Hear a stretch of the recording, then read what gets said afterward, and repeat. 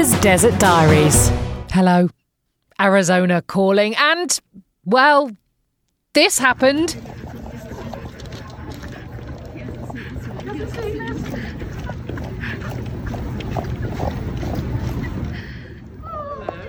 are you doing here? Hello. I haven't got the case yet. You alright, love? Yes. Hello, girls. That is the sound of me seeing my dad for the first time in more than 2 years. Yes, it happened. On Saturday night, just gone 8:30 in the evening, my dad arrived at Sky Harbor International Airport after leaving Manchester and flying to Atlanta, Georgia, and then changing terminals and hanging about a bit.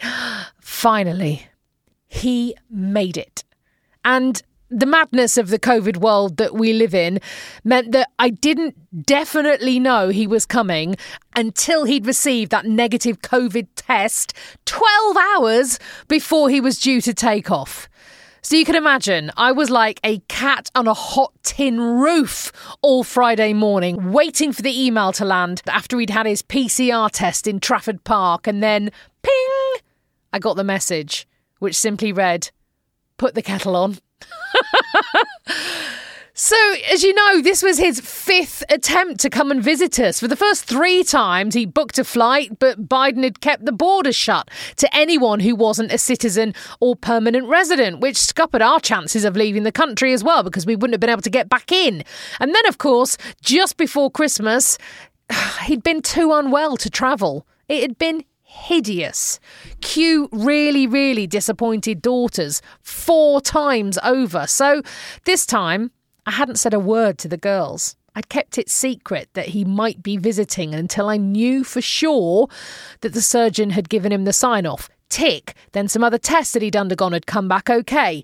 Tick. Then it was just the last-minute COVID test which could have ruined the plans. But all week he'd been messaging me. I've just popped to Tesco, and I'd screeched, "Don't leave the house, don't go out. But I'm wearing a mask. I don't care. Stay indoors." It had been unbearable. But then Friday lunchtime, I got the message. And so after school on Friday, I finally told the girls. So what do we need to do? We need to go to Starbucks. We'll go to Safeway first and get some bits for you to eat tonight, yeah? Mm-hmm. I have got a bit of news for you. Is it good or bad? Grandad's coming. Yes! When? Tomorrow. Wait, what? Oh my god! Oh my god! Wait, what? Wait, seriously? Yes. He got a negative COVID test and he's getting on a plane. He's going to be here tomorrow. Oh, I'm so excited! I'm just like, what? Brilliant, isn't it? Cue then, of course, 12 hours of manic cleaning, shopping, making banners for the airport, and, well, then there he was. I still can't quite believe it, finally. But he's now seen our house. He's seen where we live. He's met the mad new dog, Woodsley Woozle. And, of course, the bearded dragon, Princess Margaret. Suddenly, all these things that he'd only ever heard about for the last 2 years, well, he realises now they're real. And isn't it funny, though? After about 10 minutes together, it feels perfectly normal that he's here. Of course my dad is making a cup of tea in the kitchen. Of course he's sitting in the garden reading a book or doing the jigsaw the girls bought him for Christmas at the dining room table. Normal service has resumed. And it just feels great. It's funny as well seeing things through his eyes that just seem so normal to us now. Things as simple as stop signs on the road and enormous trucks everywhere and cacti everywhere and coyotes yip-yipping on the mountains and the man coming today to do his bi-monthly anti-scorpion spray in and around our house and TV ads for pharmaceutical drugs that promise the world and then may cause severe allergic reaction or death, and programs that stop every 3.5 minutes for more ads for more pharmaceutical drugs. It's stuff like that that no longer really raises an eyebrow for us. But seeing his reaction makes us remember, oh yeah, we're really not in Manchester anymore.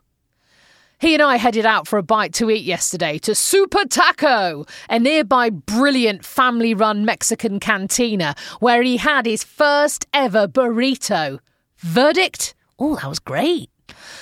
One of the locals commented as we both got out of the car in T-shirts, "Oh my God, how can you have just one layer on? It's freezing." "We're English," we explained. "This is basically our summer." She shivered in her puffer jacket as I checked the weather app. 18 degrees. I mean, people from Newcastle are in bikinis in weather like that. I do remember heading to Blackpool as a kid on our yearly pilgrimage to the Illuminations and seeing local girls wearing miniskirts and bra tops outside in October.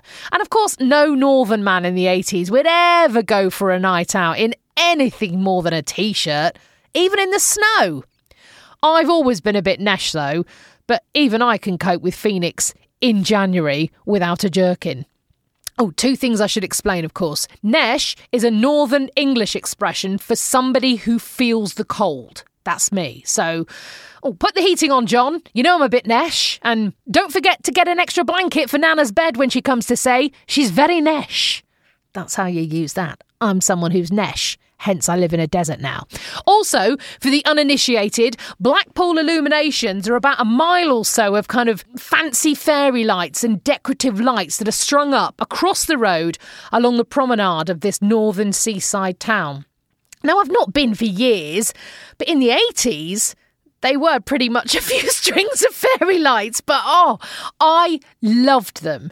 Mainly because the only way to see them was with a big bag of freshly cooked donuts from the Pleasure Beach. I mean, a not very good amusement park by Disney standards, but again, major part of my childhood, as you used to measure how tall you'd grown since the previous year by which rides you were now big enough to go on. I tell you, the year I was tall enough for the steeplechase, big year in my life. Must go again when I get back. Did love it. Anyway, I digress. So here we are, reunited at last, and tomorrow, or today by the time you hear this, I'm taking the day off work and taking my dad to see something I have wanted him to see, well, for the last 3 years. We're going on a road trip, heading north and visiting the most incredible hole in the ground I have ever seen. Yep, I'm going to show my dad the jewel in Arizona's crown, the Grand Canyon. Can't wait. I wonder if it'd look better with a string of fairy lights and some donuts. I'll see you in the desert.